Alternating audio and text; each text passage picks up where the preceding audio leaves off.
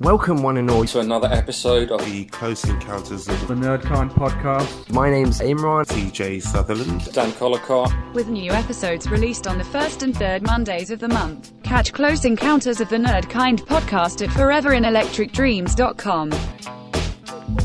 Welcome, gang. Howdy. You're tuned into another episode of the Close Encounters mini-cast.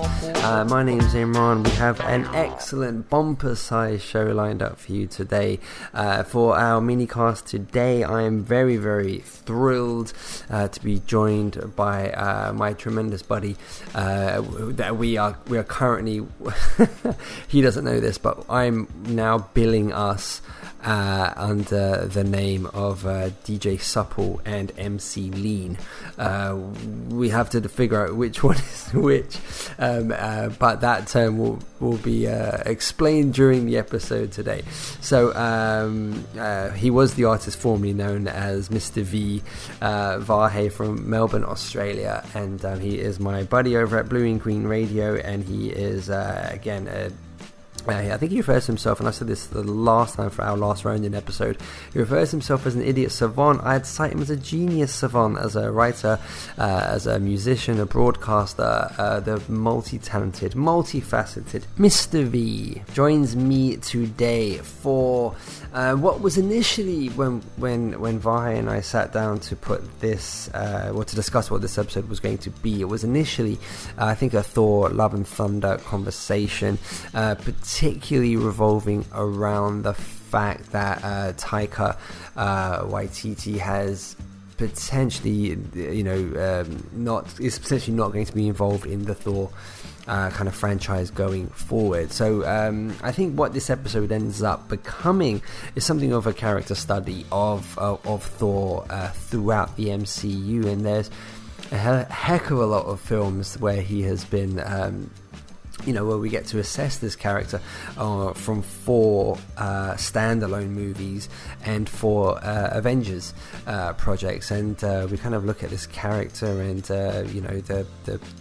the particularly tragic nature of him and throughout these movies, and we kind of look at the journey the character's been on, maybe things that we particularly weren't happy with, that's probably the diplomatic way of saying it, in terms of Love and Thunder, and what we would like to see the character go on to do. So it's a brilliant, it's an expansive MCU conversation as well. We obviously look at everything involved, from the directors to Chris Hemsworth himself and the MCU. There's a lot of Phase 4 conversation that goes into this as well. So if you're an MCU fan, I think you'll get a lot out of the conversation. Hopefully you'll be free to let us know what you agree with or disagree with, or where you think we may potentially be a bit overly harsh, and love to know your thoughts. Quick reminder, you can check us out at foreverinelectricdreams.com, and for more mini-cast episodes, and as of course our flagship Close Encounters of the Nerdkind podcast. So yes, please check out the website and you'll find a whole host of stuff, whether you're a 90s R&B and hip-hop fan, or whether you're just looking for a geek fix of Marvel and the MCU, etc. Hopefully we cover as many of those bases as possible. It is a bumper episode, so I'll say no more and we'll jump straight into it. This is as I said, this is a DJ Supple and MC Lean production, and I very much hope you guys enjoy the episode today. Out of interest, for The Mummy, I haven't seen the Tom Cruise one. Did you ever see the Tom Cruise one? Yeah, I did, but it was pretty forgettable. Yeah, it was pretty. I don't know. It was inconsequential. It was a bad Tom Cruise movie, which was. It's been a while. Like, he doesn't make like really, really bad ones all that often. But that really counted as like a proper dud. Oh right, I know. Okay. Yeah, it was big. I think big financial failure as well. Yeah, and critical failure.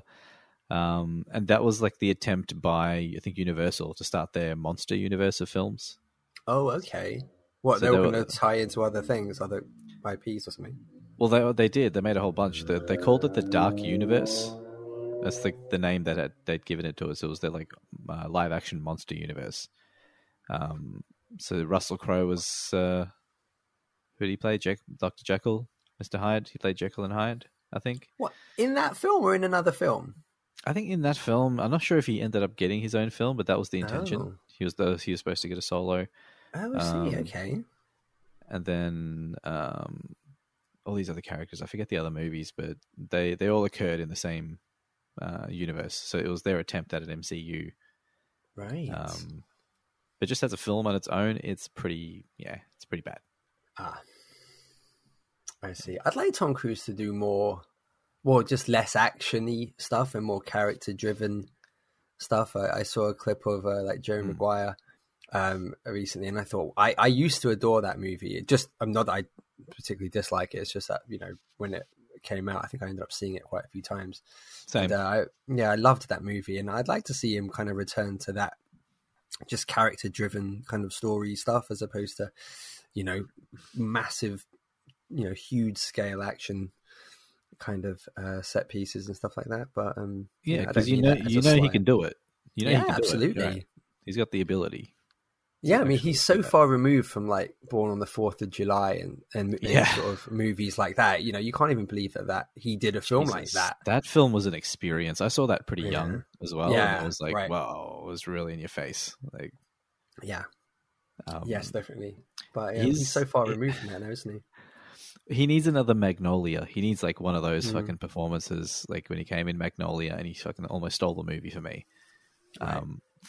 I think it was a 3-hour movie. I used to love Paul Thomas Anderson's one of my favorite directors. So I love everything he does pretty much. And that film was pretty intense. And Tom Cruise comes in and just fucking crushes it. I don't know if have you seen that film? Or do you No, I haven't. I do know of the character of you're talking about. So Right. yeah, but I hear he's pretty great in it. He plays like a motivational speaker that's all about male domination of females and how to pick up, essentially. Right. And then he has this existential crisis because his father is dying. So he goes from this really bombastic, fucking out there character, like a Tony Robbins on steroids, to this really broken and intensely dramatic, really long, lengthy scenes of him by the bedside of his dying father, who's estranged. I think they're estranged. Right. And it's just super intense. He's just like acting clinic. Wow. Yeah, man, you should see that film. There's a lot of big names in it. But Cruise definitely probably one of his best performances in that film. His opening line as the motivational speaker. His opening line was respect the and tame the. That's what he said. No, wow. Yes, that is his opening line. Opening line. I think of his actual whole movie of his character. I think those are his opening lines. That's how he opens his show, his motivational speaker show. God, wow. Yeah. I dropped the C word there. I know, but keeping it real. Just keeping it real. You're quoting. You're allowed, I imagine. Yeah. My gosh, that's wow. And then obviously, well, I guess on the flip side of that, like Len Grossman, we never got a Len Grossman movie, which is another thing that he's so far removed from now. He can't really believe he did that. You know, now it's just so many Mission Impossible and all these, sci-fi epics and everything, which he excels in. He does, but again, like, how did we not get like Len Grossman? It's just how he feels at any particular point of any given day. It's like, do I feel mischievous today? Do I have the mischievous Tom Cruise grin on my face? If I do, then I'm calling up Ben Stiller and I'm telling him, I want to have big hands and I want to dance. That's literally that's the stat. Have you heard the story of how that actually all happened? No. Is that what happened? He requested it. So Ben Stiller is like, do you want to be in this movie? You play this character, and he's like, okay, God, I'm in. I know who this character is. He's like this sleazy, big time sort of Hollywood director guy. He's like, I'll do it, but only on like 2 conditions. I want to have giant hands and I want to dance. So the rest of it, he just kind of made up the character as he went along. But that was all him. he requested that look. Wow. And he's actually, lately I heard some rumblings online, he's like working on a Les Grossman thing, some kind of Les that Grossman has been a rumbling project. for quite some time though, hasn't it? Like they always seem to be, it's like Anchorman 2 that has just been in, when it was just in limbo for so long, and people were like, why has this not happened? But yeah, Len Grossman seems to just be languishing in bizarre studio purgatory for some reason, when surely there's infinite amount of money to be made, but I don't know why no one pulls a trigger on it. Yeah, I'm sure they will. Like, if Disney get their hands on it, especially, they'll just you'll have like 10 fucking spin-offs of Les Grossman's assistant. Yeah, he'll have a 6-episode run on Disney Plus, won't he? Yeah, why not? That's the D Plus factory. Like, shit, they'd run Star Wars into the ground, MCU into the ground. This is, perfect segue. It's a perfect segue, but before we go to that official segue, can you've mentioned Star Wars, and I think that's an interesting one to question from what you just said. I mean, the notion of running it to the ground, I don't know. I mean, are you a fan of things that they've put out? Like, do you think Star Wars really should have just been left alone at, say, 3 movies? Or bearing in mind you have these minds, you have these resources, you have Disney Plus, is it understandable, acceptable that they kind of pursued this to explore this massive and expansive universe and build upon it? I know they do have more misses than hits, and I think that that's a very fair comment to say. But I don't know, do you embrace new Star Wars content, or are you just skeptical and just think it was 3 movies, guys, move on? I think you raise a really good overall point on, I guess, their intentions might be that they do want to honor the universes that they're exploring, and they've got the resources, they've got the inbuilt fan bases that this will cater to. To me, I'm all on board for shit like that. I love expanding on universes, right? That's what The Dark Southern is to me. It's just a constantly expanding, living, breathing universe that I conjure at will and expand just based on the limits of my own bloody consciousness. So I'm all for that shit. Spread it out, tell the stories, but I just don't think they've been doing it well. I just think they've focused more on getting so much out instead of maybe taking some time and then hiring the right people who are fans of these things that they want to produce. Because the trend is really that they're getting in kind of just anyone, people not really versed in MCU lore or Star Wars lore, or they're really fresh-faced, which is fine, but for entering something like this, something that's really got like a deep history already, decades deep, there has to be like a fundamental adherence to the established canon, to the established stories. You can still be creative and fun and tell a really cool story to add on to it, but you don't have to do it at the expense of destroying the bedrock and the foundations, because then all you get from fans, what they feel is that you just don't care about that part of it anymore. It's just get the product out. It looks like Star Wars. It feels like Star Wars. That'll be good enough. But what they did in something like Boba Fett was they forgot to tell a story, like a compelling one at least. Right. Mando, I really did truly dig. But even that shit got really repetitive. If I objectively look at it, they just repeated the same formula for majority of each episode. It's just episodic. Go to a place, you want to get a thing. You got to do a thing to get the thing. Yeah, you got the thing. This is the way, and they go jerk off in your little fucking tin suit. This is the way.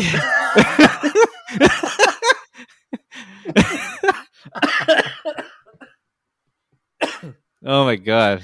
I love that as a battle cry to like at the end of your experience. This is the way. That's how they celebrate in like the upper echelon of the Mando society. That's why they keep their helmets on, because they don't want to fucking name and shame each other. They just get together and they just beat off whatever respective like junk they have there, whether it's like long and cylindrical or it's flappy, doesn't matter. They all get together and there's an expulsion of spirit of frustration and just heaps and heaps of just jism. Right. And this is the way at the end. It's like, because that's how they justify everything. This is the way. Like, any way could be the way if you just say this is the way at the end of it. Like, I could walk up to you and just punch you in the head for no reason. Sure. You'd be like, what the fuck did you do that for, V? Like, hey, this is the way. I love it. The way is subjective. It's brilliant. Yeah, it's any perspective, any time, any angle you want to go at it from. That is always the way, and it's powerful. It's poetic. It's you just got taken down, Mando. I think the most. I think it was a good change of pace. That's why it was well received across the board, even with people who had like issues with certain aspects of it. I didn't. I think majority of Star Wars fans that at least that I saw were like all on board for what Mando was doing. But then I guess you got Boba Fett, not so interesting, and even one of the whole episodes was a fucking Mando episode. Yeah, which was odd. I don't know if it feels like a scathing thing to say, or depending on who I say it to, but it's like I liked Boba Fett, but then it became the Mando 2.5, and I loved Boba Fett from that point, and I feel like that would make Boba cry. Like, he'd be like, "Oh man," I'm like, "I'm sorry, dude. Like, it was okay, but then, geez, Mando came in it, and it was like a great show again." But yeah, I really enjoyed it from the moment he appeared. I was like, "Oh, he's so good." But I feel like Disney Plus, in relation to, I guess, Star Wars and certainly MCU, has been a blessing and a curse, because I understand for both of those sort of IPs, you have to populate. You have an entire channel for each of them. And if you stick to what was MCU's, obviously each phase has resulted in more content.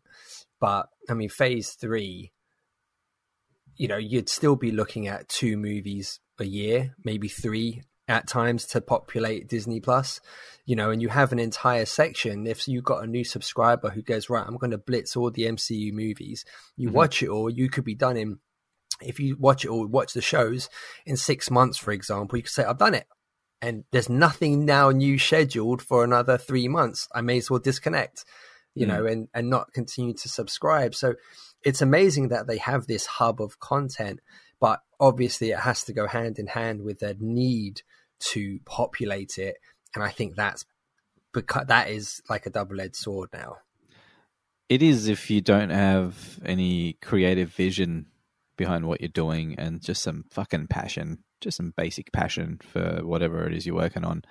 Like, dude, I can guarantee you, if we took the next 10 to 15 minutes to map out our own version of Phase 4, like, as soon as Endgame's done, right? That's ends the first saga, the Infinity Saga. You and me are tasked with the project of going forward and writing the narrative of Phase 4. How would you do it? Like, what would you do? Say you had the same order of things released, like starting with, say, WandaVision. How would you tell that story?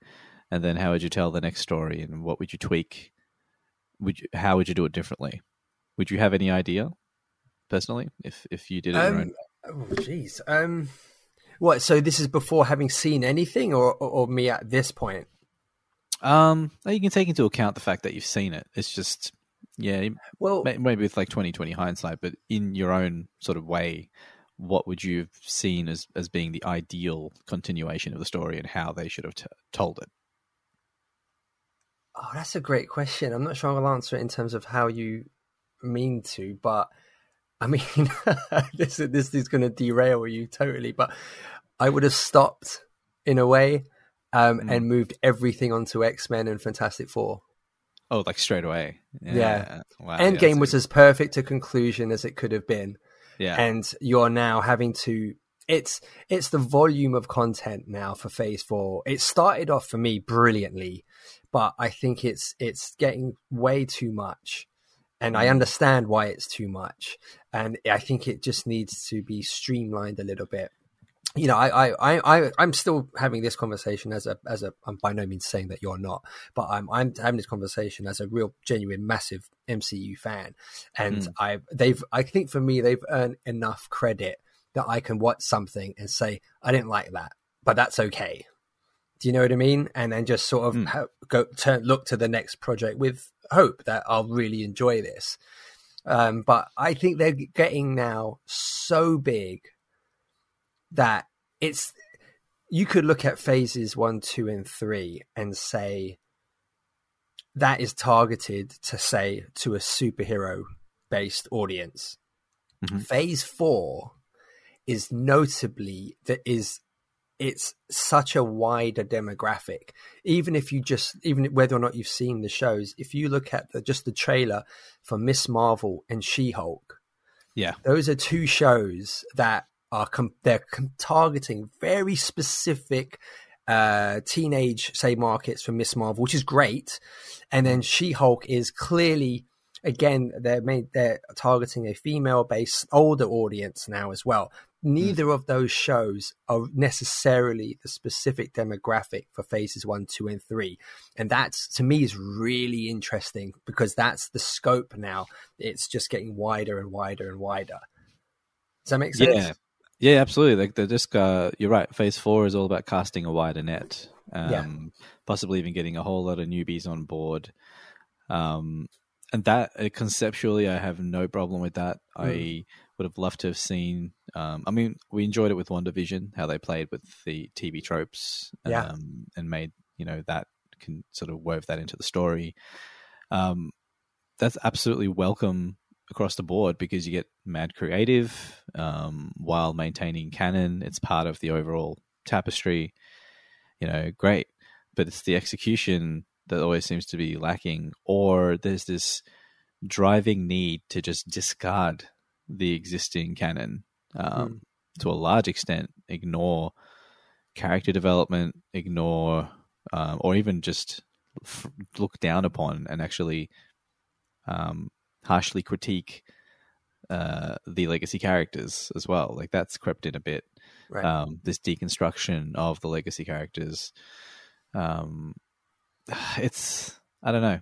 Like, I think all of it's great by design, but I think the creative teams behind it, they could have been better picked and they could have taken more time to really develop each project properly. Because I think that's why the MCU worked really well, at least phases 1, 2, 3, is there was some breathing room between projects.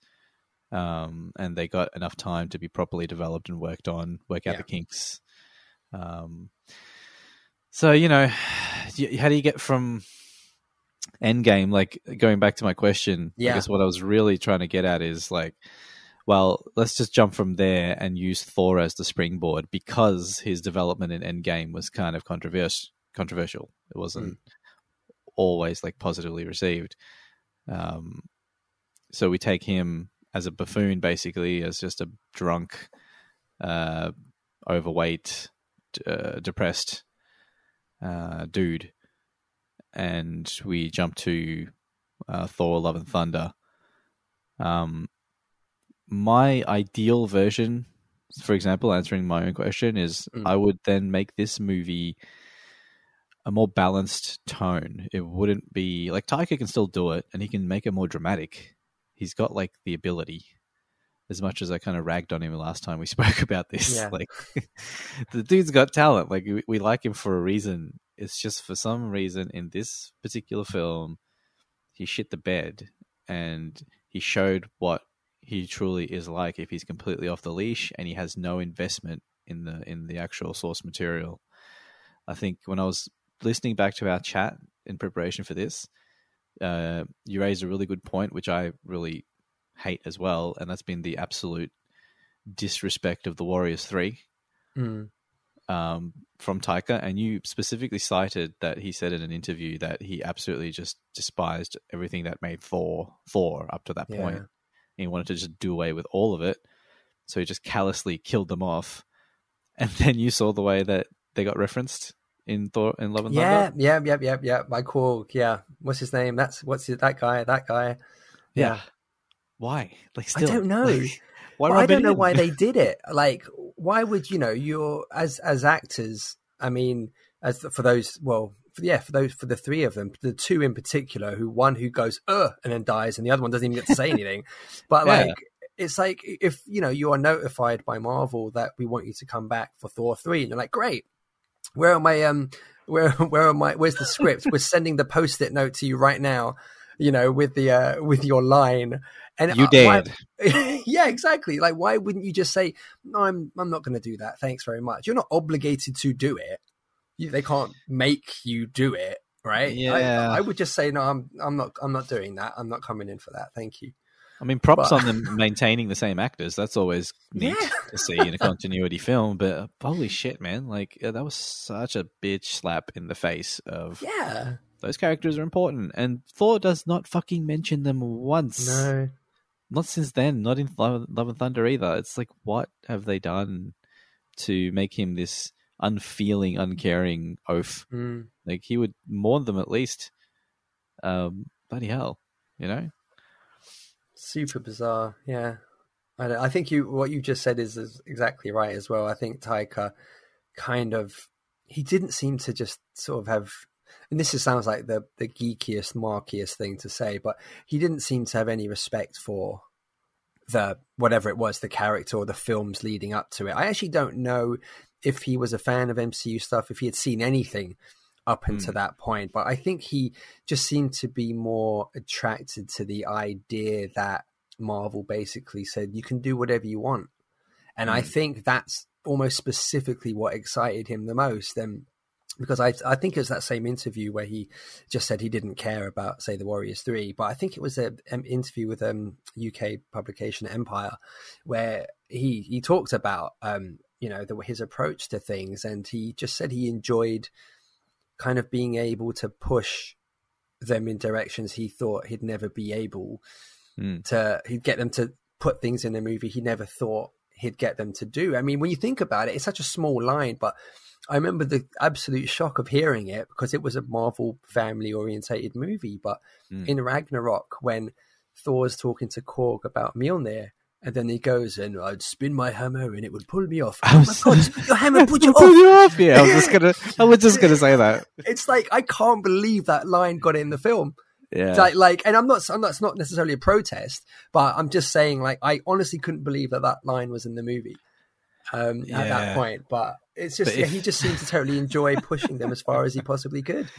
Because, I think that one got through because that one I don't think it translates everywhere the same. Oh, I see. So I think because, it's very British, it's very Aussie. Aussies use that, would definitely use that. I think Americans would understand it too, because I remember posting about this online a while back when it came out. And I was like, hey, does this line actually translate for the Yanks? Because this is like hilarious to me. I thought I misheard it the first time, and then I watched Ragnarok like 2 more times. I'm like, each time I heard it, I'm like, get the fuck out of here. Oh, the hammer pulled you off. Yeah, I know. I can't believe he said it. Off into the sky. It's Yeah, I don't know. So, I mean, I guess, So I was answering the question, which was I wasn't answering the question, which was what I would have done in place of what we got for Love and Thunder before we actually dig into the film itself. Mm-hmm. I would have gone for a more stoic vibe, right? I would have want him to actually reign over New Asgard, to actually be a king, experience that for a little bit, and then abdicate to Valkyrie, which he kind of does anyway. But it would have been nice to have like a King Thor officially. Right. Yes, you're right. We've never seen that. You're right. Yeah. Yeah, have him be proud of what he's got now, and that he's actually got some people left to be a king too. Maybe that gets his spirits back up, his confidence back up, and then he leaves it all behind and goes off on some fucking cosmic quest. Maybe retraces his family history or some shit like that. Goes back to worlds that Odin and Hela maybe conquered together, and seen the after effects of his family's lineage. maybe try to do something in that regard, maybe try to right some wrongs, who knows. It's got to be really personal and link back to all the lost loved ones. Yeah. And then I'd have some section that's purely devoted just to Loki and him grieving for Loki properly. Right. Because he's not mentioned really, other than a fucking tattoo on his. Well, I don't. That was the most vile. I couldn't believe it when I saw that. It's Thug Life tattoo, but it's. Was it just R.I.P. Loki? Is that what it said? Or? Yeah, I think there was more to it, but I just remember it was all looked like a child had scribbled it on his back as well. Like, it was sort of when I saw it, I kind of like, oh my god, I can't believe. Oh my god! Someone thought that was a good idea. But essentially, a more poignant story, you know. I'm just spitball. I just came up with this on the spot just now. I haven't actually thought about this till just now, and the first thing that comes out of my mouth is a more stoic, pensive. He's introspective. Throughout his journeys, maybe he has some like confrontations with something he's got to beat the shit out of course. But he's fully energized. He's at full strength. He's King Thor, so he's got the power of Odin in him. You know, even more power, because that's I think what Odin told him, that he's stronger. Or maybe I'm quoting a different movie altogether. No. You're right. You're not the god of hammers. Yeah, you're not the god of hammers, right? In Ragnarok, when he's I can't beat her. I haven't got Mjolnir, and he says, "You're not the god of hammers. You're the god of thunder." Yeah. So he taps into, he unlocks, I guess, power he didn't actually know he had at that point. Yeah, and I guess with Odin passing, there's some kind of thing in the lore, I think, where when Odin passes, then the next in line gets access to like that force or that power that gave Odin life. So he's like super OP. He'd be like super powerful, god level power at this stage. I wouldn't want to see him regress and be kind of weaker. You know, I'd really want him to actually gather his strength as a sign narratively that he's getting his mind and his emotions back in check, and he's getting a mission in his life, and that's reflecting back on his physique. And the way he takes care of himself and carries himself. There's so much that goes into just conceptualizing the story. You have to get inside the head of this character. You have to live their life. This is why, from a writer's perspective, it's a little bit lazy, you know. And it might be just the schedule that they're on to pump these things out. That's compounding laziness. There's not enough work being put into the writing, right? From my perspective, but that's one of the things that Love and Thunder suffers from.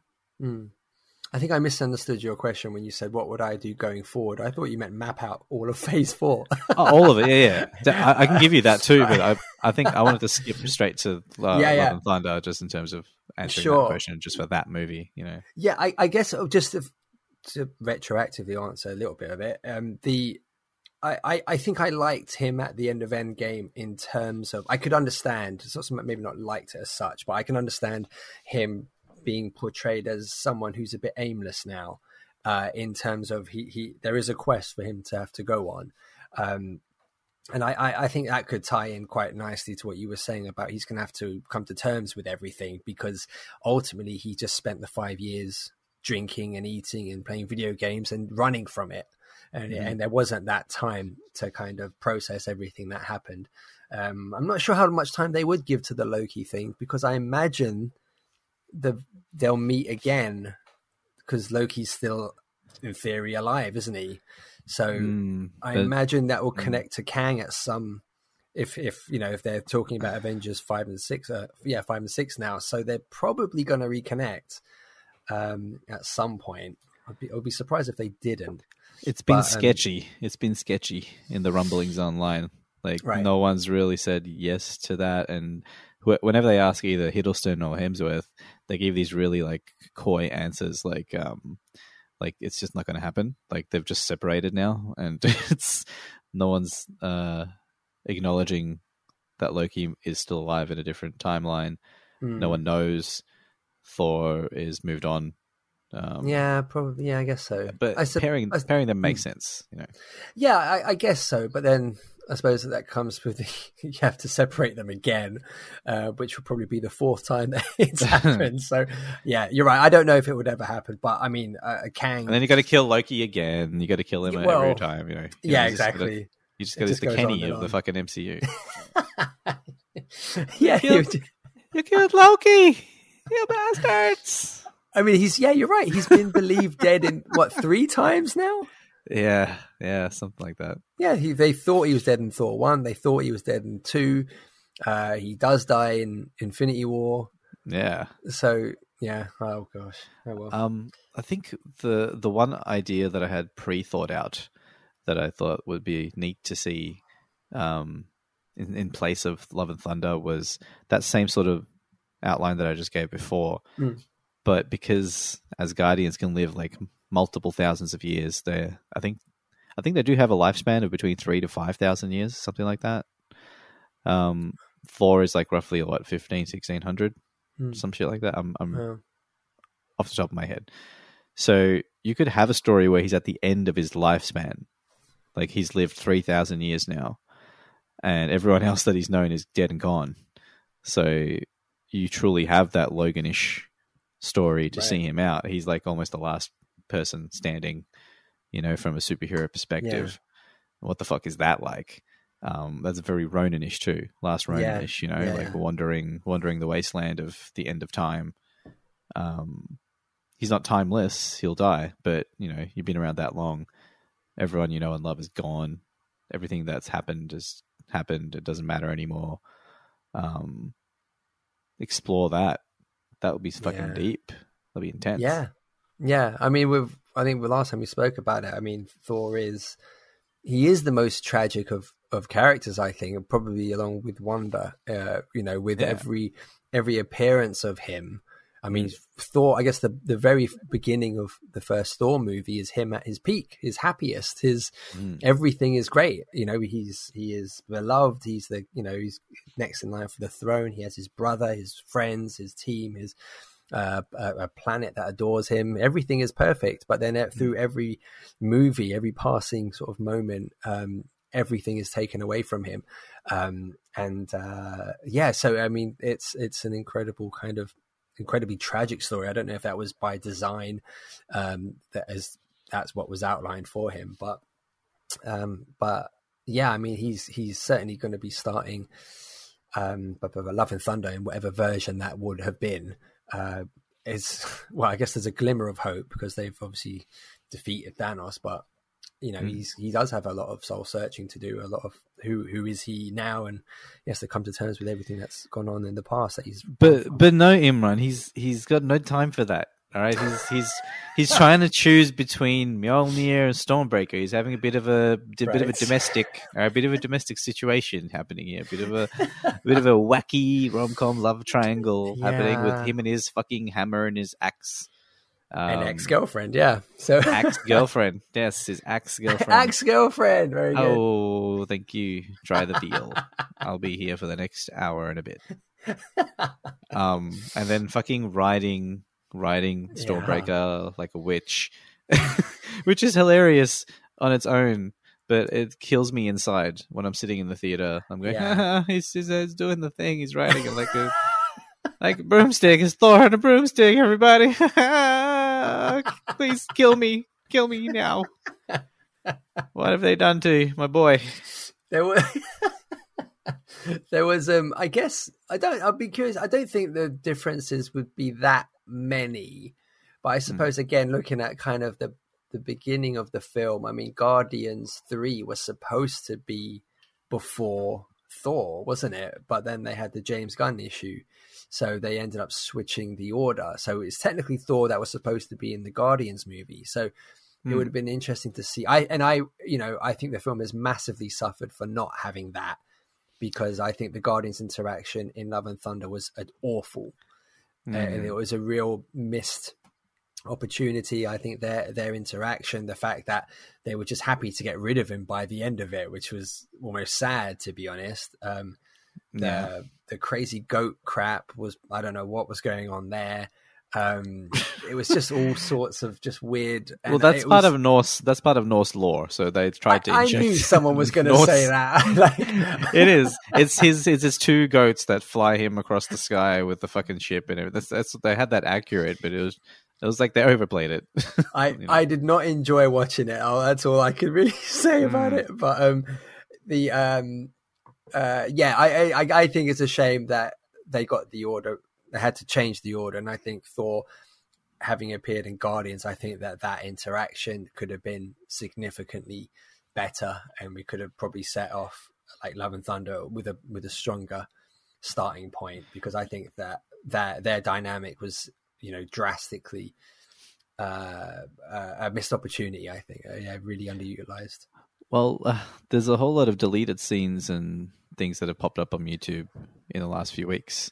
So let me see those. A whole lot actually, because so much was cut out. Like I know we mentioned in the last conversation, this was actually a 4-hour film, the initial cut, and he had to completely cut Jeff Goldblum, completely cut what's his face, Peter Dinklage. He was in it too. Wow. Almost completely chopped Christian Bale's performance in half. Right. That's why you only see him at the beginning where he kicked ass, and he absolutely had me just at attention. Like I was like, whoa, I'm invested. This is great. And then it just kind of went downhill from there. But they really shrank a lot of narrative and a lot of the roles. And I think I read somewhere that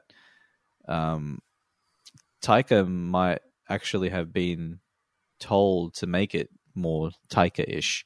I think he was actually encouraged to go full Taika, because he apparently, I can't remember where I read this because I read shit all the time, and apparently he maybe wanted to make a bit of a darker film initially that did deal with some of the things we're talking about, and then still have that Taika flavor to it. He can do dramatic pretty well and balance it with some offbeat humor. But then I think he maybe got pressured to just go full Taika, and still, even if that was the case, this is like way over the top. It's so over the top that you're pulled out of the MCU as a continuity, and you're just looking at this like series of skits instead of a film. Yeah, it's just disappointing. I'd be really surprised if that was what had happened, as opposed to them just having confidence that do whatever you want to do. But for them to almost encourage, I'd be really surprised if that was the case, if that's what had happened. But yeah, I'd sympathize with Taika if he did want to go darker. I'd almost be very surprised if he did. But if that's what had happened, then poor guy, he caught the short thrift of the whole thing. Yeah, who knows, man, how politics goes and who wants what, and who's higher up on the food chain that can tell you to do this. I think Taika did all right, considering that MCU is pretty tight in terms of how much of your personality you can inject into a film as a director. They don't really let you have your voice because it has to meld with everything else. And whole action scenes are planned out in advance. You don't even touch them. They're not yours. So you're not directing them. Yeah, I often wondered about that. Yeah, I'm not surprised that that's the case, and I understand that. Yeah. Yeah, so even if you get someone like Raimi, who did Doctor Strange 2, it had some of his flavor and his direction style, but it was still very much a Marvel movie. So it was not too distinguishable in terms of, could I tell this is a Raimi movie? Not by itself, not without actually knowing beforehand. So yeah, I think that comes into play too. So he got lucky because he got enough of his flavor into Ragnarok that made it pop and work, even though it really did signal that kind of disrespectful shift. Yeah. Yeah, it was the precursor. It did make what followed what I feared it would be, just because of the tone of it. And I think that Ragnarok hit at the right time, and it captured, a huge kind of audience. It was what the character needed in many ways, but it did indicate that this is, Love and Thunder is kind of where it could go afterwards, which was the concern. I think. Such a downgrade, though. I mean, look, Imran, at least we have Infinity War Thor. Infinity War Thor owned Infinity War. Like, his journey was the epic of journeys. Yeah. And his entrance was by far the most memorable thing outside of the snap. Yeah, that was the best part of the movie, I thought, yeah. Yeah, like, that's it. Like, we want to see that overpowered fucking, I'm coming for your head, Thor. Like, you know, you don't mess around with him, and you gotta show why you don't mess around with him, because he is godlike.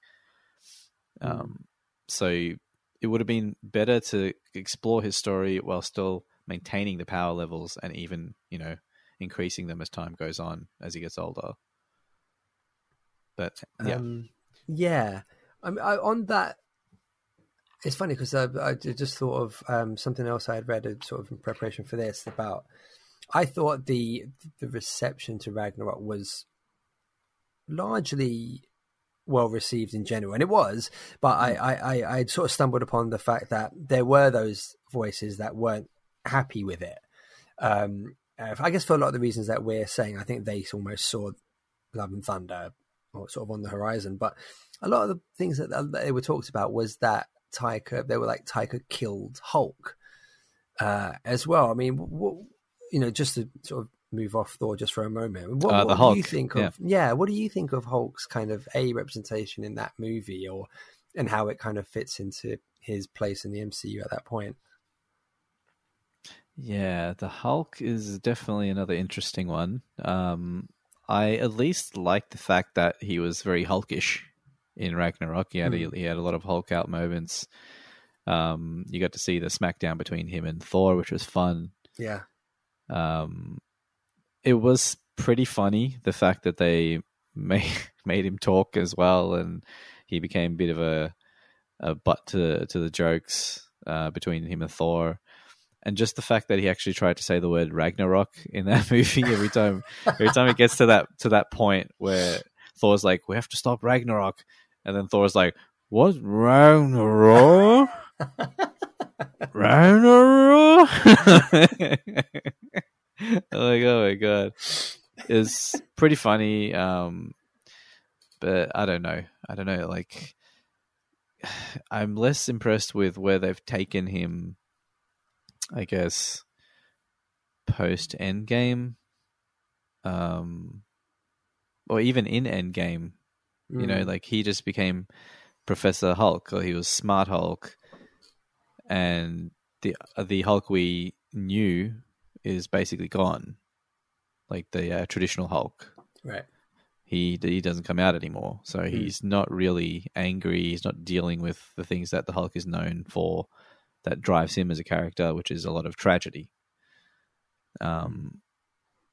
You know, that rage is supposed to exist for a reason that defines his character. So without it, he's almost a bit limp. Like, they don't utilize him, and they probably don't know how to. So they prevent him from hulking out. He can't engage in the fight as the Hulk. Yeah, that's all pretty disappointing. You know, as much as you want character to develop, you do want to see a big green guy who's filled with rage jump around and smash a bunch of shit up and absolutely scream his ass off doing it. You know, it's just the little things, Imran.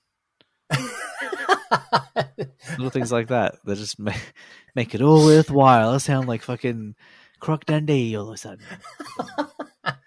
Steve Irwin. That's what they should have done. They should have got Steve Irwin into the MCU when he was still around. Does his passing predate? I don't know, actually. I'm not too sure. Well, let's just say he survived. It would have been cool to have Steve Irwin in the MCU as some kind of maybe, well, it could be wrestler, like he would have tackled Hulk and like known what to do, and he would have tamed him momentarily, like how like Black Widow does the whole, it's getting the sun's getting low, big guy, you know, whatever, and she flops a titty out. So you can definitely see, you can do like a Steve Irwin style where he's trying to wrangle a crocodile, but he's fucking trying to wrangle the Hulk and trying to get him to calm down. Like, all right, fella. Oh, I've dealt with big green monsters like you my whole life, there, sonny. And he's rubbing his tummy to calm him down, and the Hulk's like patting his back leg, like. I'm just gonna hold this whole cooked chicken out on a big stick for you. He's come on over here. It's gonna be all right. It's gonna be all right, son. And then you just trap him with love. Yeah, I miss him. I miss Steve-O, man. He was the best. Was he like a national hero for you guys out there? Pretty much, yeah. He was like Teflon, man. He was just no one ever said a bad thing about him. He always acted with integrity, as far as anyone could tell. So he's just a very interesting, very special dude in Aussie lore, definitely. Yeah. There's a bunch of dudes like him, characters, but larger than life characters, I guess. Anyway. That's cool. Yeah. Well, not having a Steve-O to tame Hulk accordingly. All right, fella. No. Yeah, I think Hulk has been really kind of. I didn't have a problem with where they took him in Ragnarok. I thought I lost faith in him a bit from Ultron. I think in the first Avengers he totally peaked, and I thought it was great to see Hulk in a movie where he's not being chased by the army. Because every live action version of Hulk up to that point, even the TV show, you got the reporter chasing him, then you got the Eric Bana movie, and it's Ross and the army chasing him, then it's Ed Norton being chased by Ross and the army, and then we have this version of him in the first Avengers film and I loved Downey's kind of stop complaining about this incredible thing that you have. And what is it? He goes, "You're tiptoeing. You need to strut." And then he goes, "You may not like it when that happens." And he says, "Well, you just might." And I loved that. Let's stop running from it and treating it as a curse, and let's just make this a bit more interesting and make him a bit more. It's like something to manage accordingly. And I loved that. I thought that was brilliant. And then with Age of Ultron, we're back to running from him again. Like, oh, I don't want to hurt people. And I thought, oh, you're regressing. What is this? And then I guess we got Ragnarok, where he's, not addressing any of the issues that made him run away, from Ultron. He was back to this sort of petulant kind of, I'm King Hulk kind of thing. And he was funny, but it was, I don't know. Every iteration of him has just afterwards, it just changes. And you don't know who these characters, Banner and Hulk, who they kind of are each time that we meet them again. Yeah, that's true. Yeah, there's been a bit of a failure to maintain Hulk's character arc, or just giving him a clear one in the first place. Maybe not having the film rights played a part in that. They couldn't make the solo film for a while, so they're like, what do we do with him? We put him here, he does this, so he's just a kind of a supporting character. He worked well as in tandem with Thor. Like, I thought they worked okay. Like, they were pretty good, entertaining to watch at least. But you're right, like his story needed a bit more care and attention, just like Thor's did. But a lot was sacrificed to get that bubbly sort of camaraderie happening and get that buddy cop feeling you get when they team up. It's really aiming for these cool things that work as an overall film, but not so much in service of the characters themselves. So yeah, you got to think so much about this stuff. That's what I think is the problem. There's a lack of thinking. That's what I think is when you're thinking about thinking, you're not really thinking about not thinking about what you're not thinking about, because you ain't thinking.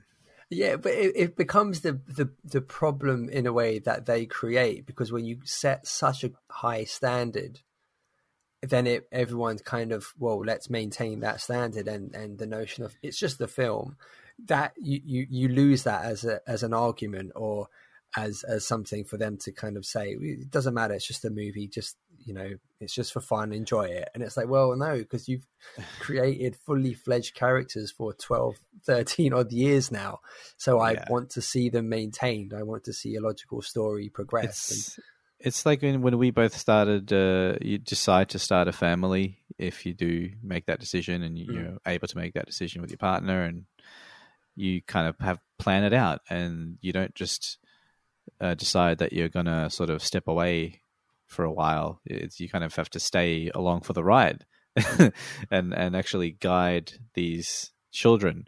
So if you're the parent of the property of the MCU and you're growing that property like you're growing a child, then you got to stay the course, right? And not waver. And Phase 4 is one giant waver for me. Like it's wavering hard. I keep seeing this fucking thing on Instagram. Like Instagram, you have all these MCU stan accounts that just stan everything MCU all the time. They have these random facts on pictures and shit. And the one that comes up quite a bit is, did you know the Marvel Studios has one person dedicated to maintaining the massive MCU lore, like the timeline, basically, like the Kang of the actual Marvel Studios. He's there to maintain the sacred timeline. Like, well, either you don't have enough people on the job, or that one person really fucking sucks at his job and he's not doing a really good job of it. I could do a better job of that. All I need is a fucking spreadsheet or like a Word document, and I will like give you the most like stringent, canonized, every little molecule of your universe is there in black and white. It is immutable. This is how it's happened. This is what you have to work with. And then you print off what's called a series Bible. You hand it to every fucking director that comes on for each new film or D+ show. And you say, this is the updated Bible. This just happened. This is the continuity you're in. This is all the previous shit you have to reference. You can pull from, like, work with everyone together collaboratively. That's what needs to happen at Disney. But it's not. They're all working separately. They're all working in staggered timelines. They don't know what's happening when. There are sometimes really late reshoots that change the movies completely based on maybe changing release dates. So everything's changing on the fly. There's no solid, doesn't seem like there's a solid plan. When this should have already been mapped out thoroughly, like to anal retentive detail. Like it just needs to be that way. So fuck off, fucking lore keeper. You're like, Jesus Christ. Like, it's not that hard, and it's actually really fun to do. That would be the most fun job ever to do that. Yeah, it would. God. Yeah. Well, and speaking of, I guess going back to sort of Love and Thunder for a bit, we have the introduction of, well, firstly the return of Jane Foster. Or not Jodie Foster, as cited by Korg. What was the other name he calls her? I can't remember.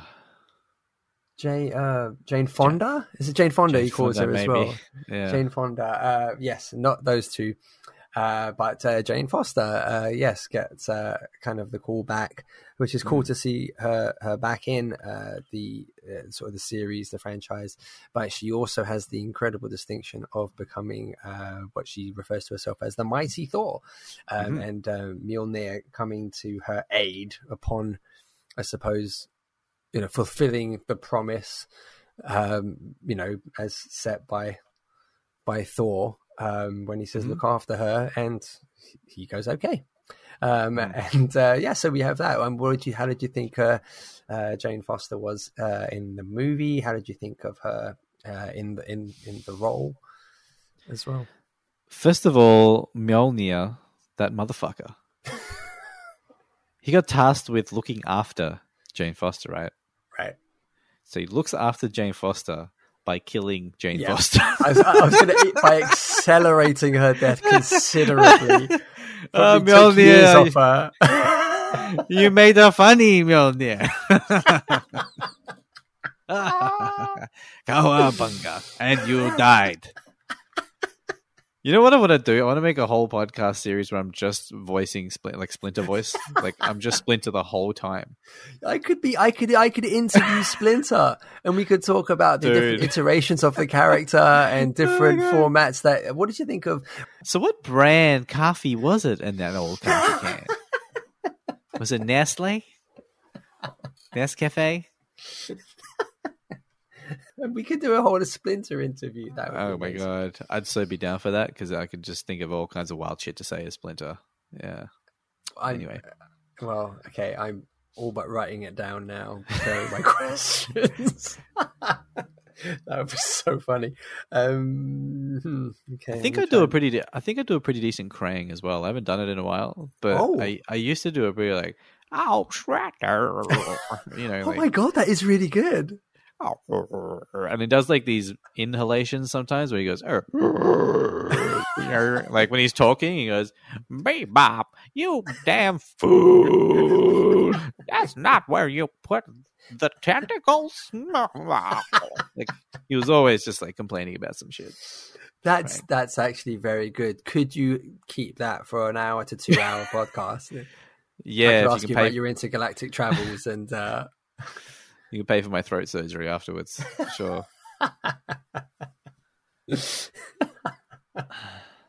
What were we talking about? I think Mjolnir taking years being of a Jane bitch. Foster's life. Yeah. Bitch ass Mjolnir. That's what I'm going to call him from now on. Bitch ass Mjolnir. What kind of a fucking... Anyway, not impressed. So Jane, I was actually very, very... I liked her.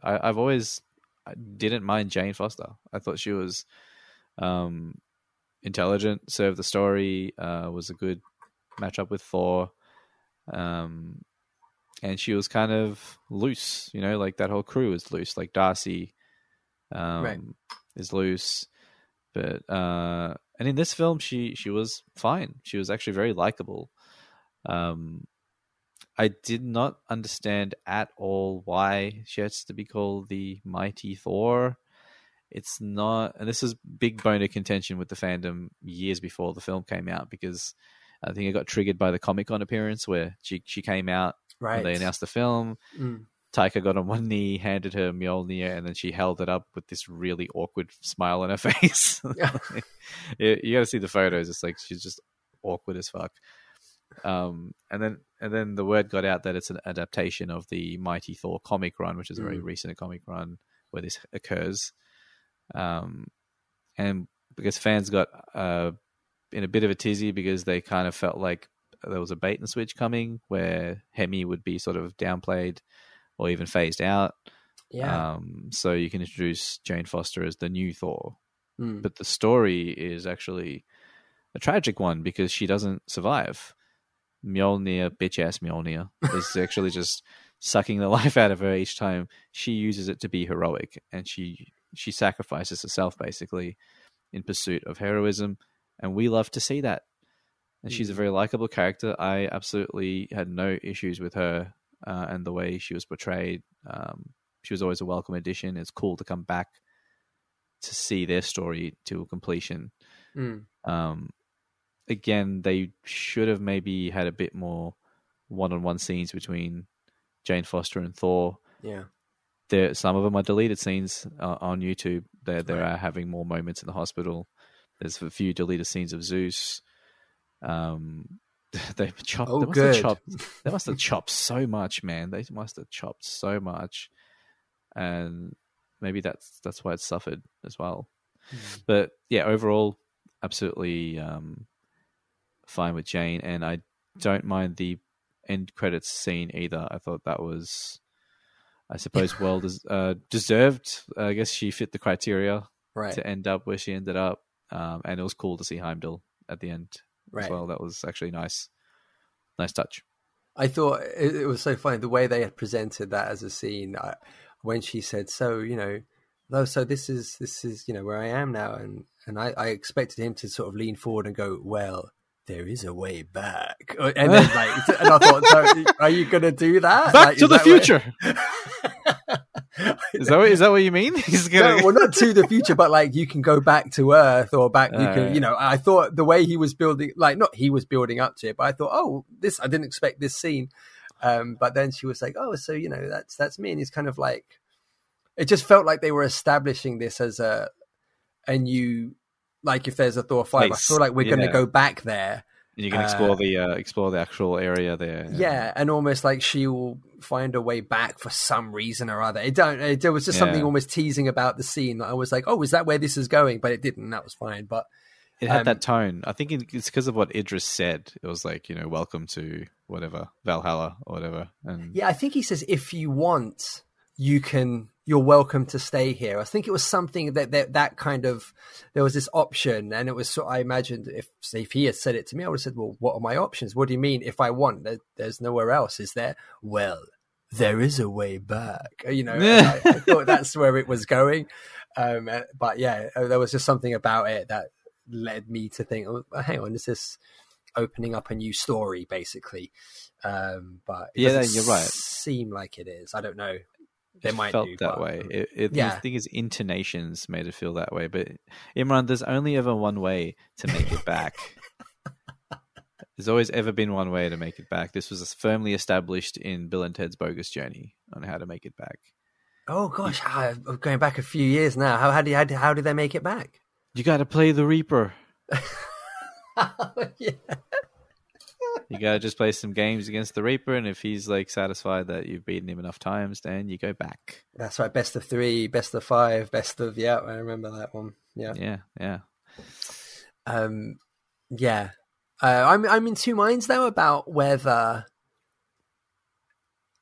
just in terms of her actual end, it's kind of like, oh, but you know, should she have become like a character as Thor in her own right? Like, is there sort of a potential? I understand that it comes from a story where she doesn't, but part of me was kind of like, I don't know. I kind of went into this film not knowing if she was going to serve as the official replacement for Hemsworth, or is this the beginning of her as her own, you know, sort of thread. So and I was like, oh, she died. I totally didn't, apart from my daughter completely ruining it.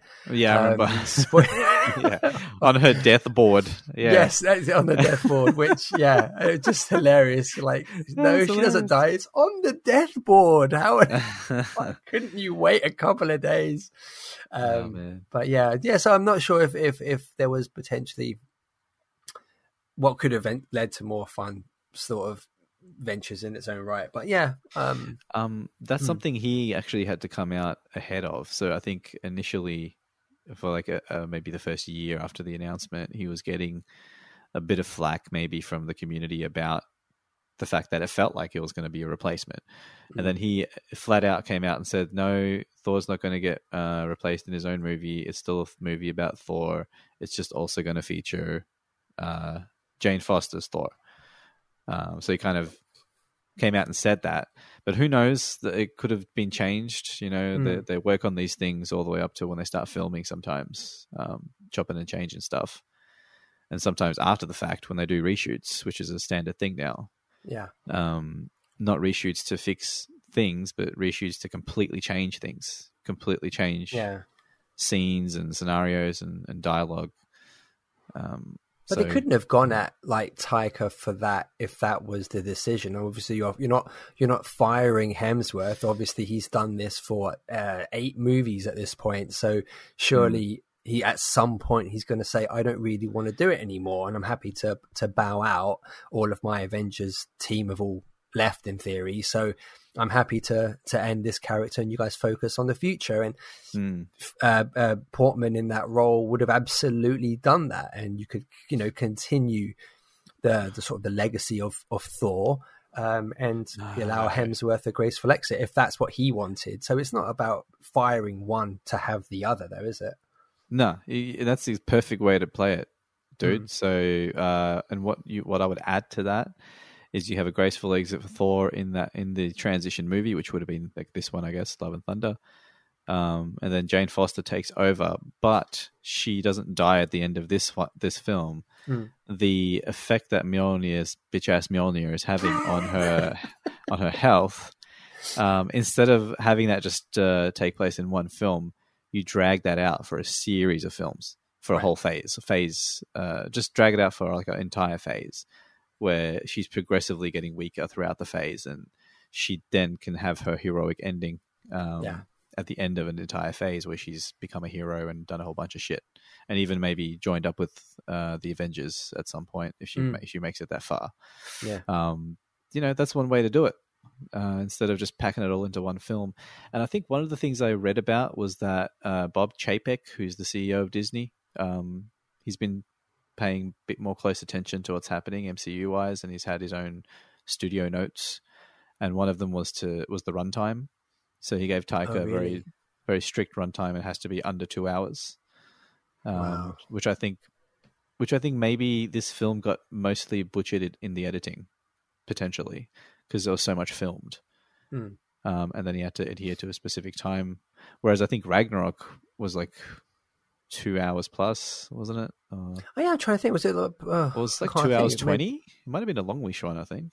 Yeah, I don't think it went beyond 2.5. I'm pretty sure it was 2:20. Let me see. Yeah.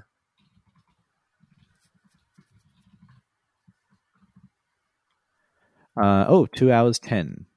Okay. 2 hours 10 minutes. But Love and Thunder is 1 hour 59. Wow. That is a surprise, I guess. I don't know. It seems like there's a few behind the scenes things that might have meddled with the film, but even with all these things in consideration, I just feel like a bad film came out as a result. Yeah. There really isn't another. We can analyze people's perspectives going in, reasons for so much on the cutting room floor. But you're right. Ultimately, I mean, I actually, I don't take pride in saying this, but this is by far my least favorite MCU movie. I would actually put this as the very bottom of the pile, and distressing to say it. I mean, it shouldn't be. It should be in the top half, to be honest. But just everything about what they did and how they attempted to kind of execute this has missed the mark, horrifically. But shout out to Hemsworth, man. I really dig that dude. I think he's done a great job with the character, and I don't doubt he's gone in. He's done everything he was, I imagine, asked to do for these movies, and I think he plays it great.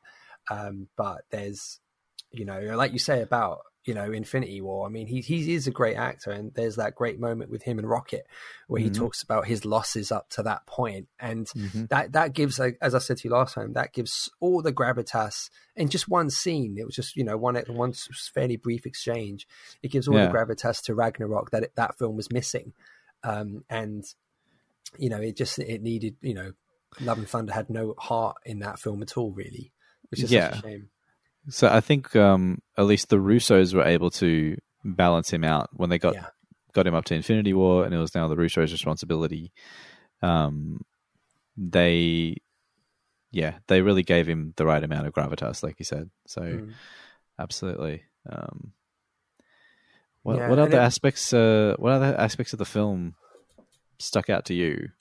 Well, we talked about it on the previous episode, but we haven't on this one really discussed Zeus. I'm not sure if we want to, but Russell Crowe as Zeus. I don't know. I got nothing. I mean, it's I say bold, creative choice. I'd love to. I feel like I imagine that's a Taika thing, and I feel like when he thought, "Oh my gosh, we could make Zeus like the local kebab guy," he probably just thought, "I could take the rest of the day off. Like, I've nailed it for today." But I don't know. It was I'll say bold again. Bold, creative decision. Discourteous is another word. As a Greek person, as a Greek gentleman myself, bold. What was your take on Russell Crowe, Academy Award-winning actor Russell Crowe, Mr. Gladiator himself, Mr. Ridley Scott Muse? So what was your take on his interpretation of Zeus? the most revered of all Greek mythological gods. Oh, with good reason. Yeah. So there's this bunch of channels, YouTube channels I watch that cover this kind of stuff, and one of them is called Robot Head, and I think he's Aussie. Yeah, I think he's an Aussie, and he hit it on the head. He had the exact same thoughts I did. So in his review, he was like, "Oh, what the fuck have they done with Zeus?" Like Zeus sounds exactly like this another character that we grew up with in Aussie lore. There was this comedy show, a sketch show, by a group called the Comedy Company, and one of their characters was a Greek fruiterer. So he ran a fruit shop, which back in the 80s here in Australia, there were like the Italian sections and Greek sections, and usually those sections, that's where you go for the fresh fruit. All the fruit markets were there. Mm-hmm. And you have all the Greek dudes who are selling it in their accents, yelling shit out. We're like, but I got it, potatoes, potatoes, potatoes, $2 for $1, potatoes.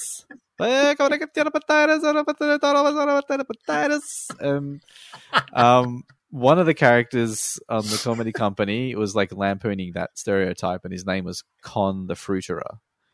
Right. And he basically looks, if you look him up, he's hilarious, but he looked like Zeus pretty much looked in the film. He looked like basically like how Russell Crowe looks in the film.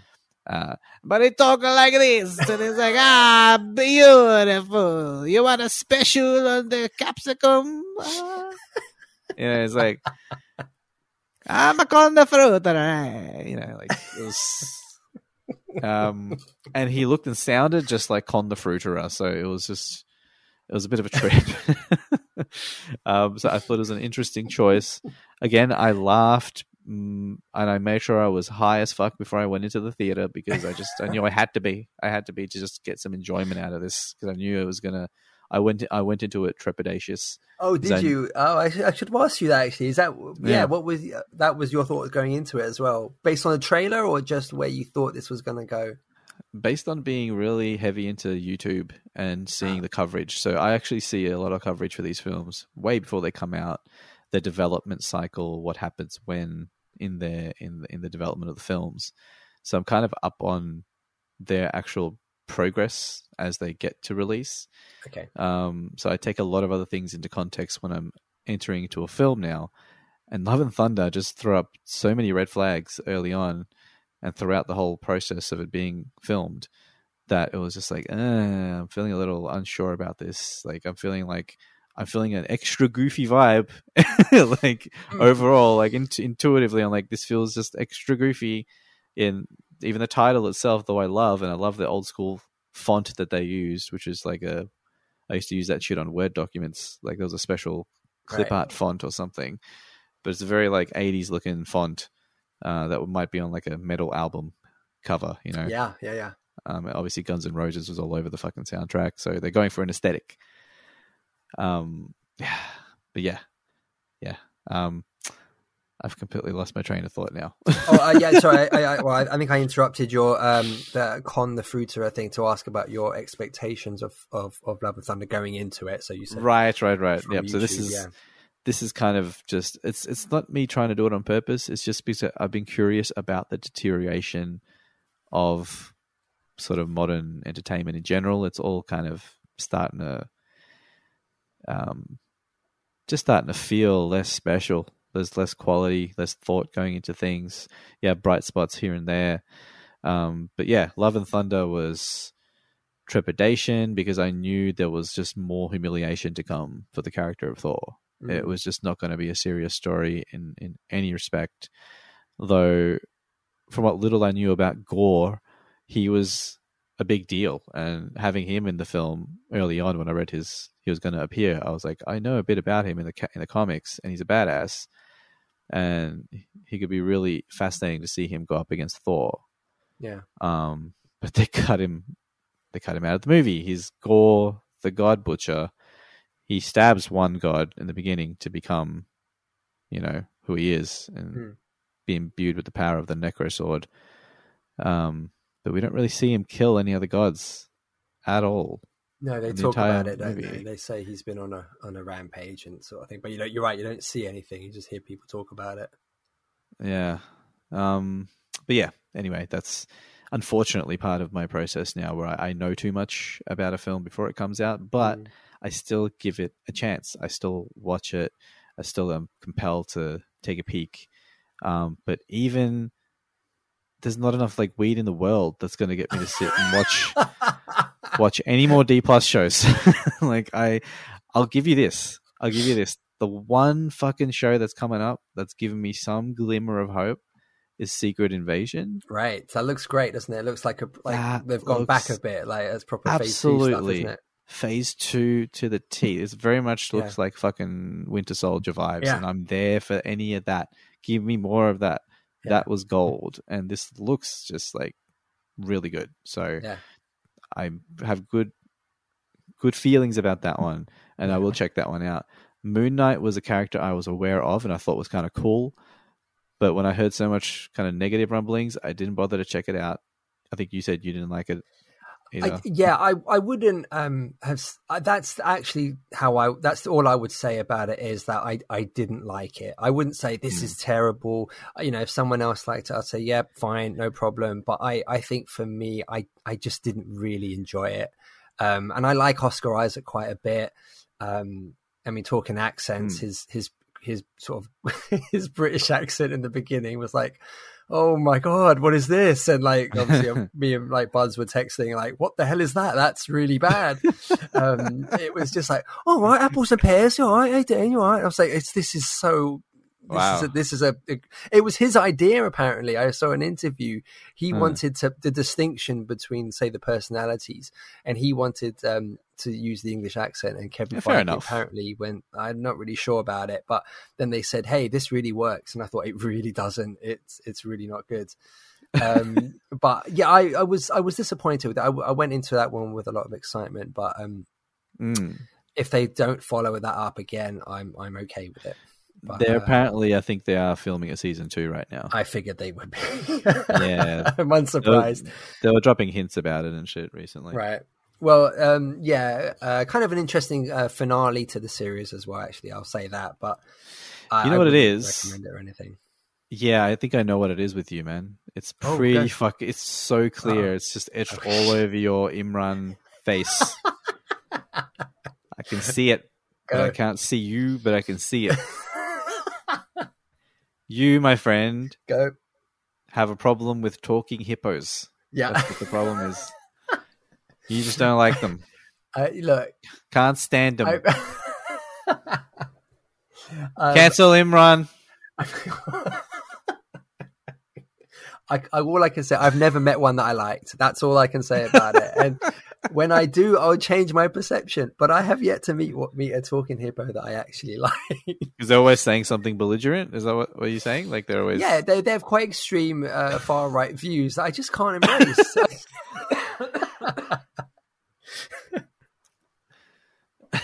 Are you okay? You see a talking hippo turned up and... yeah, it's the hippo. You're right. Yeah, like man, it happens. It happens. You know. Where are you at with other Phase 4 things? Have you seen Miss Marvel or She-Hulk? Miss Marvel looked harmless enough, but it looked a little outside of my demographic. So right. I've been really picky about what I dedicate my time to when I'm watching shit now. And if I'm just not feeling it, I'm like, nah, I'm not gonna do it. I mentioned a while back Hawkeye. I stopped halfway and I just didn't come back to it. Right. Not that I wasn't enjoying it. I liked it. Was very light. Although, again, we could have focused more on Hawkeye, gone deep into his time as Ronin, and really had a badass story to tell about that. And even delve into like him and Natasha's past. And have a really cool cameo from ScarJo that could have really worked because they really, they were tight. I saw bits and pieces. I saw Black Widow. I was just completely flabbergasted by what I saw with Black Widow. The movie? The film. Right. I didn't really like what the hell some of the decisions they made in that film were kind of mind-boggling. So I don't think I've been a big fan of much of Phase 4. Although I'll say I definitely enjoyed Loki because I just love seeing the character. I did not mind the entire aesthetic or the meeting with Kang at the end. I thought it was kind of nice and understated. What a brilliant finale, though, because I watched that as a, like, obviously with any Marvel product, TV show or film, a finale is a big explosive battle, and this is nothing more than a conversation, and I'm on the edge of my seat throughout the whole thing. I've watched that exchange several times because I just think it was just brilliant. I like the guy who plays Kang does an amazing job. His description of who he is and his purpose and everything. I just love that scene, and it's incredible that conclusion came down to a conversation that was gripping. Yeah, it was a good change of gears there to have it end that way, and I enjoyed the story being told. I feel like it was compressed for time, so they had to basically switch evil under the influence of the Mind Stone Loki and then rehabilitate him into current Loki that just died at Thanos' hands. That happened very quickly, doesn't it? Had to happen with a montage. Like, I'll forgive it. I'll forgive it for that. Like, they had to, because they only had like 6 eps, right? Yeah. To tell that story. But I thought it was well told. The effects were pretty damn good. I thought they realized some of the worlds pretty well. Some of the action scenes were pretty dope. But the one thing I touched on last time we spoke about this was just the deconstruction of Loki as a character. In this instance, they get away with it because they've got like the girl boss character now who's like better than him at being Loki, right? Because she's like Lady Loki, Sylvie, but is technically Loki, right? It's a Loki variant, so you can excuse it within the story as to why he falls in love with her and becomes like a simp so quickly. Yeah, it's a perfect love interest for him, though, isn't it? Exactly. I think it's in character, so it works ultimately. Yeah, but it still pushes this like, it's not about you, you know, like when she says that, and it's like, well, yeah, it's not really. It's the show's called Loki, but now he's kind of just chasing you around, you know, towards your goal. It's like, it's not about his goal anymore. It's about Sylvie's goal. But they make it work because it's still Sylvie's Loki. So, but definitely dug that. I dug most of Falcon and Winter Soldier. Didn't like the fact that they tried to politicize like Falcon somehow like being broke or not having access to funds or not being paid as an Avenger. I thought that was ridiculous in terms of like. That is interesting though. But who? I mean, when you think about it, he Civil War ends with them all on the run. They were imprisoned, and then they're all on the run, which they are for a couple of years. When then they come back for Infinity War, snap, 5 years out, they come back. Their main benefactor would have been Tony. He's gone. Who's paying him? Where are they getting the money from? I'm sure, like, because the world has still continued on. There's still like, I guess there's still an Avengers somewhere scattered, maybe. Like Tony would have had some kind of backup plan, surely, or there would have been some funding somewhere.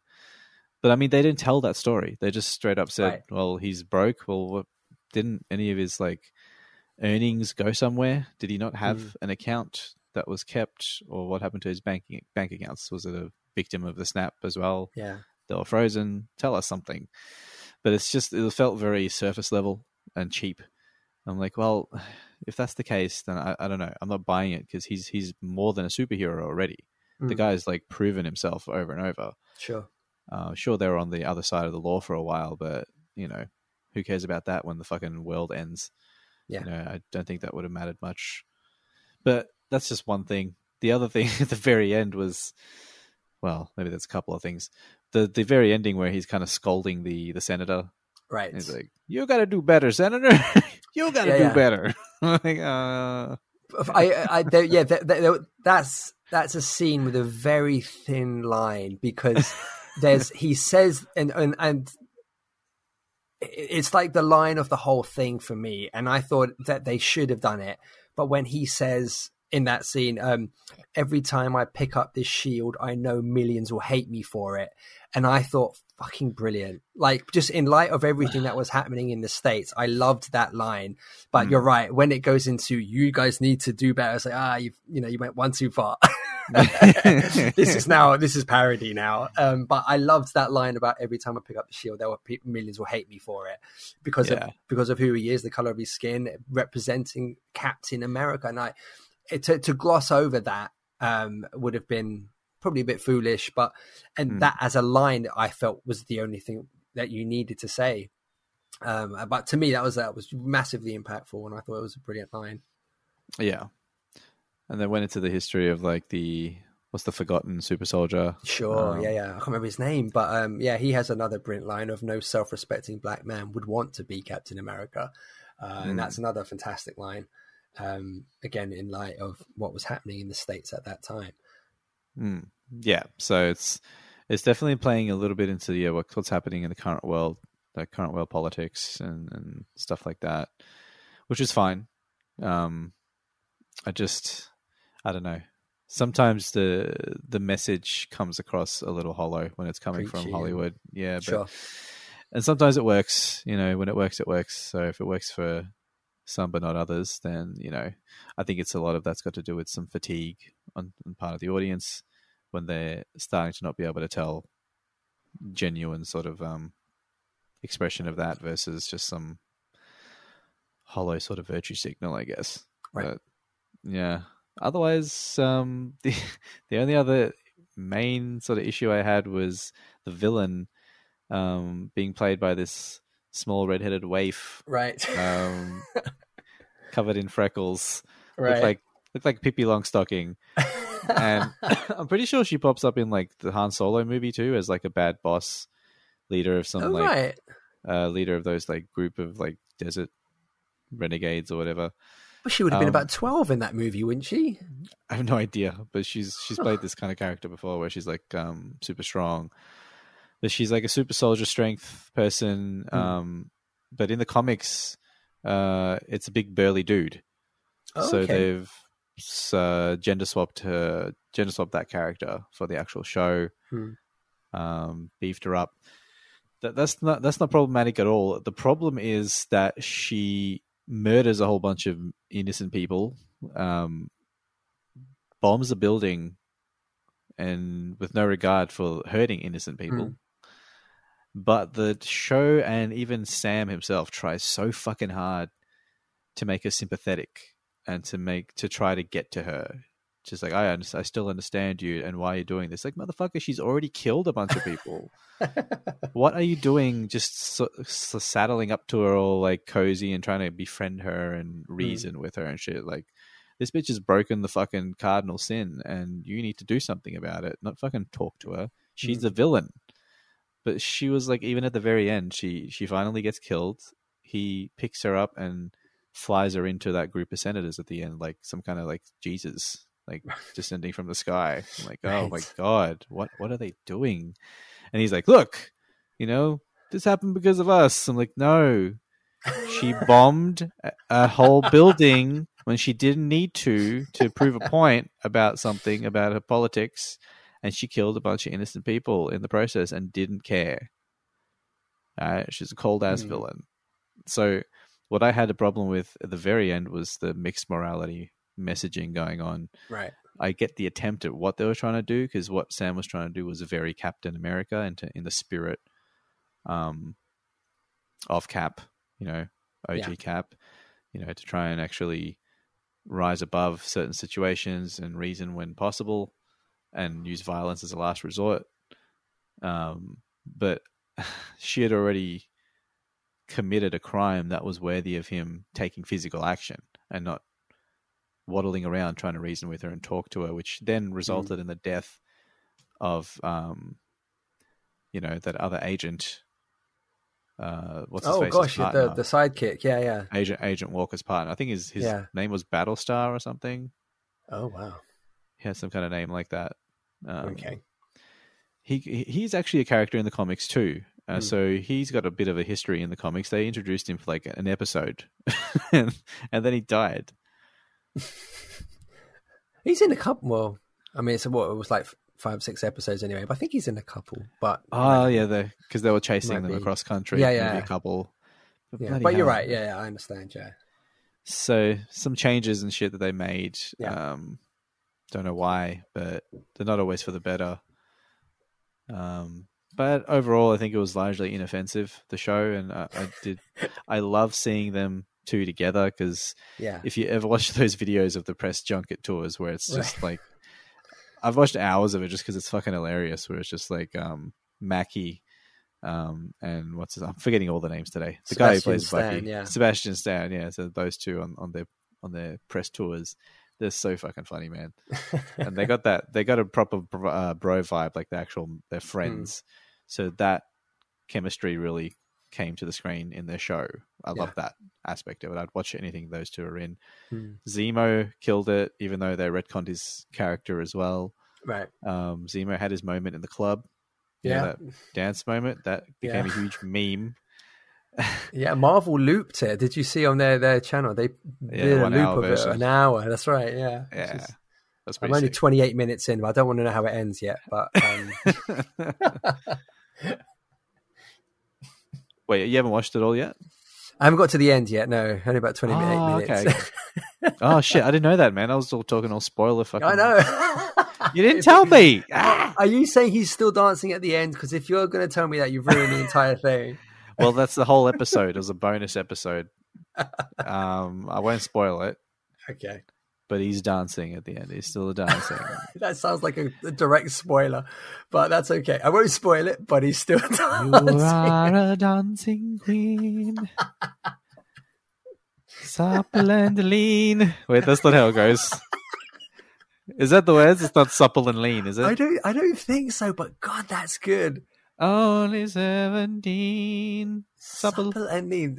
Only supple and lean. Only 17. That's like wrong in so many different. So many different jurisdictions. It's wrong in. It's definitely not supple. I'm making that up, but I'm curious what it is now. So that's Dancing Queen. How do I Don't forget all about your hoes. No, that's not how it goes. You are the dancing queen, young and sweet.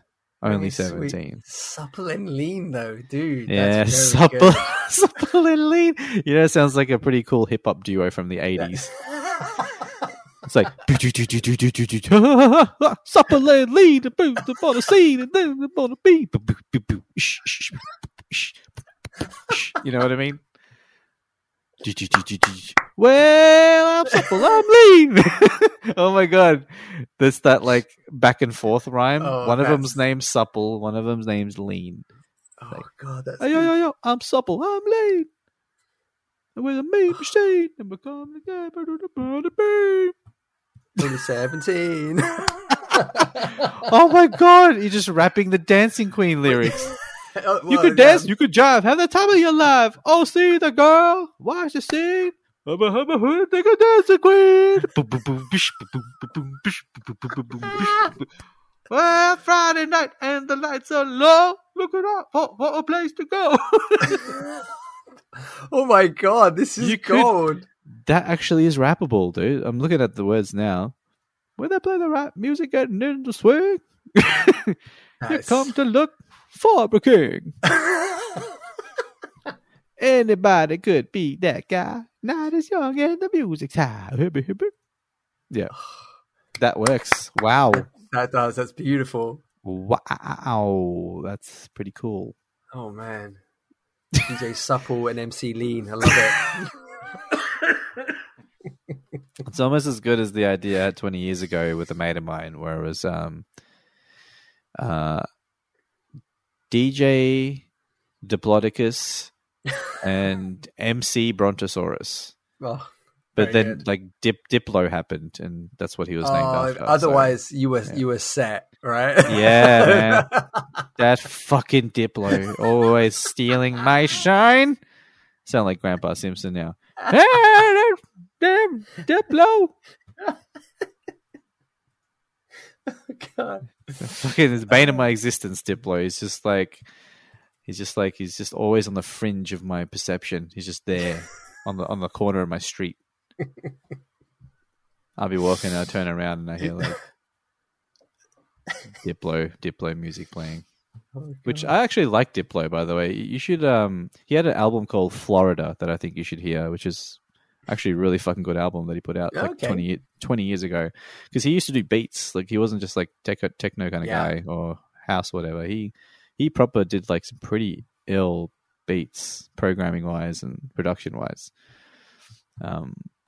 Pretty sick. I'd recommend it. Yes. I think I have one Diplo song, and it's a remix of, is it California Soul? The old kind of Motown-y. It's not Motown, but California Soul? California Love. No. No, that's not it. That's not it. Like a ragtime version of California Love. No, like hang on. Oh, I'll look it up now. But yeah, it's a bit dancey. But, well, yeah. I mean, his version. He does a lot of that. Obviously. Yeah. California Soul. What's that? Like Marlena Shaw. There you go. Marlena Shaw, California Soul. He has a remix of that. Marlena Shaw, of course. Yeah, that's my only Diplo song. Did he do stuff for Usher as well? Yeah, he kind of broke into the mainstream for a while, and he did a really awesome project. Actually, him and I forget the other guy was a DJ something. Maybe it's not A-Track, someone else. He collaborated with and made Major Lazer. Oh yes, and that first Major Lazer album is the bomb. Ah, okay. The bomb, sick freaking album. That one, right? Yeah, amazing. Major Lazer. No, a lot of his music's passed me by, but now I know it. I certainly won't be exploring it. Now I know the detriment it has caused to your own career as DJ Diplodocus. Diplodocus. Are you a Diplodocus or Diplodocus? Diplodocus. I grew up Diplodocus just because it was fun to say, and then the harsh, mean world kept fucking correcting me as I got older. Like, no, it's a Diplodocus. Diplodocus. Like, fuck you, snooty motherfucker. It's Diplodocus, mate. It's Diplodocus, mate. Anything else we need to touch on Thor's Love and Thunders? My only thing I'd like to make mention of, I guess the future for him. I know we've talked about, I mean, it's, you know, you've said before about having a more Logan-esque reset. It's going to be a harsh, that's like from 10 to 1. So it's going to have to be a much smoother transition to get there. But I know they have set up another installment with Zeus wanting revenge and sending Hercules out. So it looks like he will return. I think ultimately, with all due respect to Taika, I think it's the right decision that it appears he will not be a part of the project. And as a final note, you know, as I mentioned earlier, the one thing about Love and Thunder I really like is that, as we said, over the course of 8 movies, Thor has dealt with massive losses. So it's lovely at the end to see him get something, earn something, have something that he loves at the end of it, even though it's you know, as a surrogate father to Gore's child. And there was quite a nice moment at the end of the film to see, like, you know, him say I love you and she says it back and they go off together, and I thought that was nice. It was a really nice moment for the character to have I would say earned something. I don't think he needed to earn it as such, but to have achieved that almost, you know.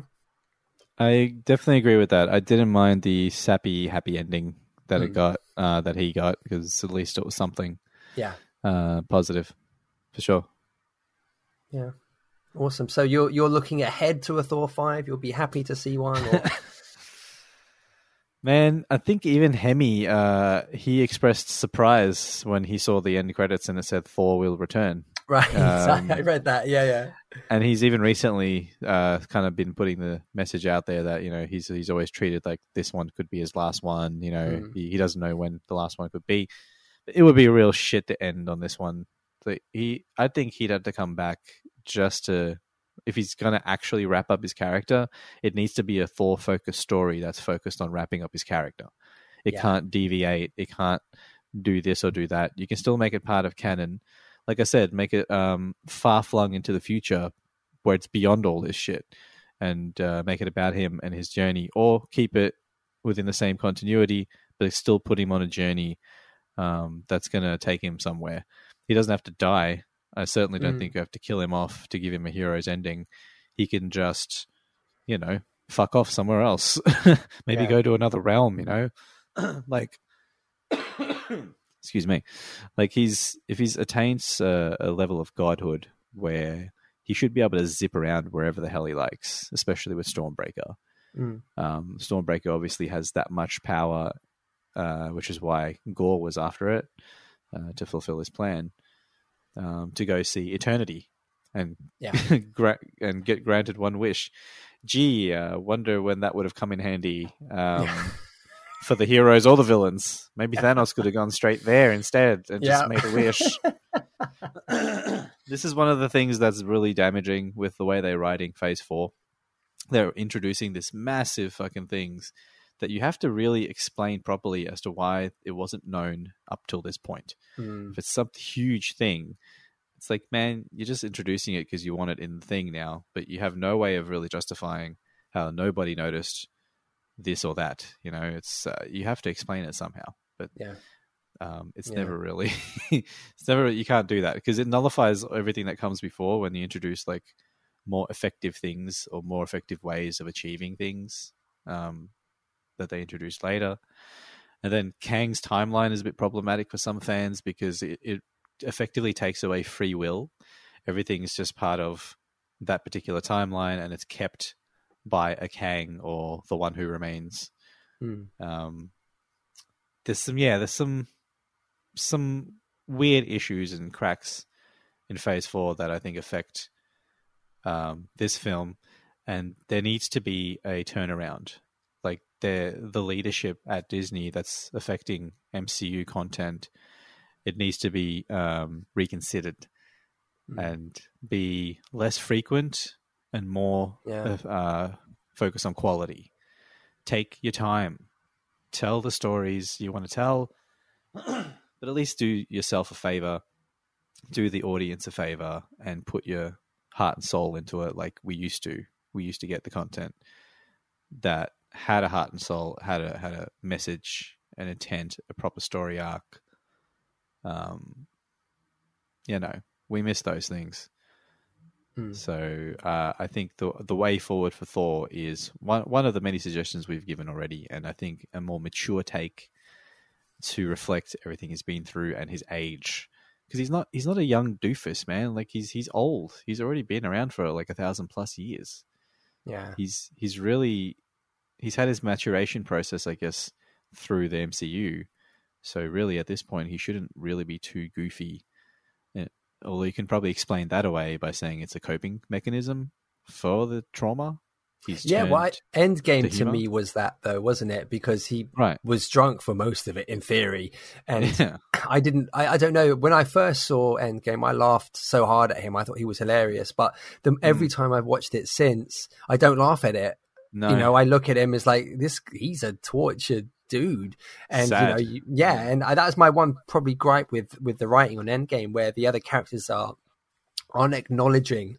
Like, it's kind of like, he dude needs a hug, and you're just sort of looking at him like, oh, look at this weirdo. It's like, well, I mean, look at the transformation that he's gone through. Clearly, he's carrying a hell of a burden. You guys need to be buds, man. You need to be good friends and give him a hug. So cold. It was this cold shoulder. So I don't look at him as goofy in Endgame. Obviously, it was just him, like you said, coping with everything that had kind of happened up to that point, and him bearing that responsibility. He blames himself for a lot of it, and great performance, I think. doesn't it come down to fat shaming though? Because that's what they were going for. They weren't playing up the fact that he was super depressed. We knew that he was, but we laughed in the cinema because that's what they intended for us to do. Yeah. When we first saw his gut, we all laughed. Ha ha ha! Fat Thor! Look at him, he's fat. Like, what the fuck are they trying to say? I don't. Well, I mean, in their minor defense, I don't necessarily think we're laughing at the fact he is that as fat. I think we're laughing at the shock of Hemsworth being a picture of perfection, and there's no one that was watched that would have expected what you had seen. It was just the absolute shock of it, and I as opposed to us laughing at. I do know that I do remember, and I thought it was maybe a bit unjustified, but they gave some comments to, there was like a Cheese Whiz line. I think Don Cheadle says it, like he says something like, "Oh, it's running through my veins," and he goes, "Well, I thought it was just Cheese Whiz," or something like that, running through your veins. And there was a couple of comments which sort of drew, negative, like, "Well, that wasn't necessary. And I thought, wow, it's a very sensitive, I thought, response to it. But yeah, I think it was more of a shock of, look at this transformation from glorious, picture perfect Hemsworth to he's just let everything go. He doesn't care about anything anymore. But and I could have lived with that if they only made him somewhat like integral to the fucking final battle.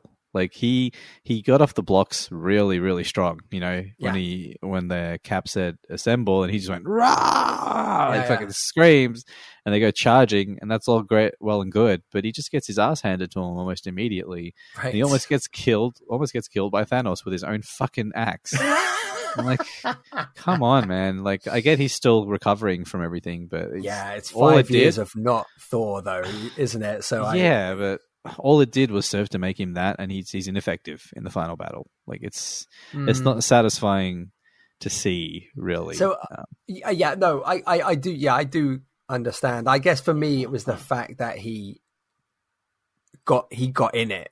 Do you know what I mean? I think it was for me. I looked at him. His demon was picking up those weapons and having the opportunity to rectify what had happened and addressing it and not running from it. So I looked at that as the victory. But for me, totally understand with what you're saying. But for me, the moment I kept waiting for that never happened was for lame-ass Professor Hulk to emerge from the rubble and see Thanos, and then Hulk takes over. Yeah, and like Banner's almost like, wait a minute, what are you doing? This isn't the deal. And then Hulk is like, fuck you. You kicked the shit out of me before. But he's obviously used the glove already. He's not going to be at 100%. Even when he was at 100%, he got his arms handed to him. But for that Hulk to have overcome that fear, because that's, he spends Infinity War like, no, I won't come out. And I thought, but the payoff in Endgame will be awesome. Never happened. And that was so unsatisfying for me. We all expected that too. Yeah. It was like, rematch. He's got to come back and hit him hard somehow and actually have a rematch. But nope. I know, but it was the three of them against him, and I thought Professor Hulk as such would emerge from the rubble and see him, and just the anger would just boil to the forefront, and he would have just gone. And oh my god, the pop from the cinema would have been amazing. But never happened. It's, I think, an ongoing issue with trying to get like hugely overpowered characters and always finding reasons to make them underpowered.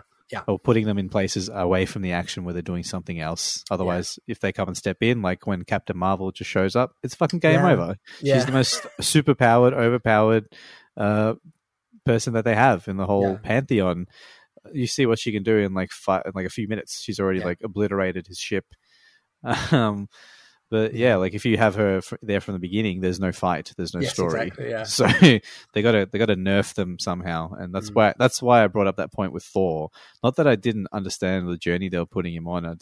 I liked it too. Like I respected what they were trying, but there was an element of nerfing his power to me that really gets annoying, especially after he reached Ragnarok stage of power, and we saw more of that in Infinity War, and then it's just like it's back down to like. He's back down to in the dumps and he's got to rebuild himself again, kind of deal. So it's a huge still reliance now again on those weapons as well, which they've almost said he doesn't need them. Well, he's god of hammers and axes apparently that want to suck his dick. He's the god of inanimate objects that want to just blow him off because he's the god of those objects and getting blown off by those objects. Sounds like the perfect finish for the episode. It does, yeah. Doesn't it? Yes, it does. And here come those fucking, what do you call those? What we were talking about in the beginning of the... I don't know. It was like, no, jerking off, remember? Oh my gosh, Mando, we went full circle. Mando. Just like the Mandos, yeah. We went full circle jerk like the Mandos went when they stand in circle jerk. This is the way, dude. Officially, that's the cut-off shot. That's done. Like the episode has just ended. That's what Mando said.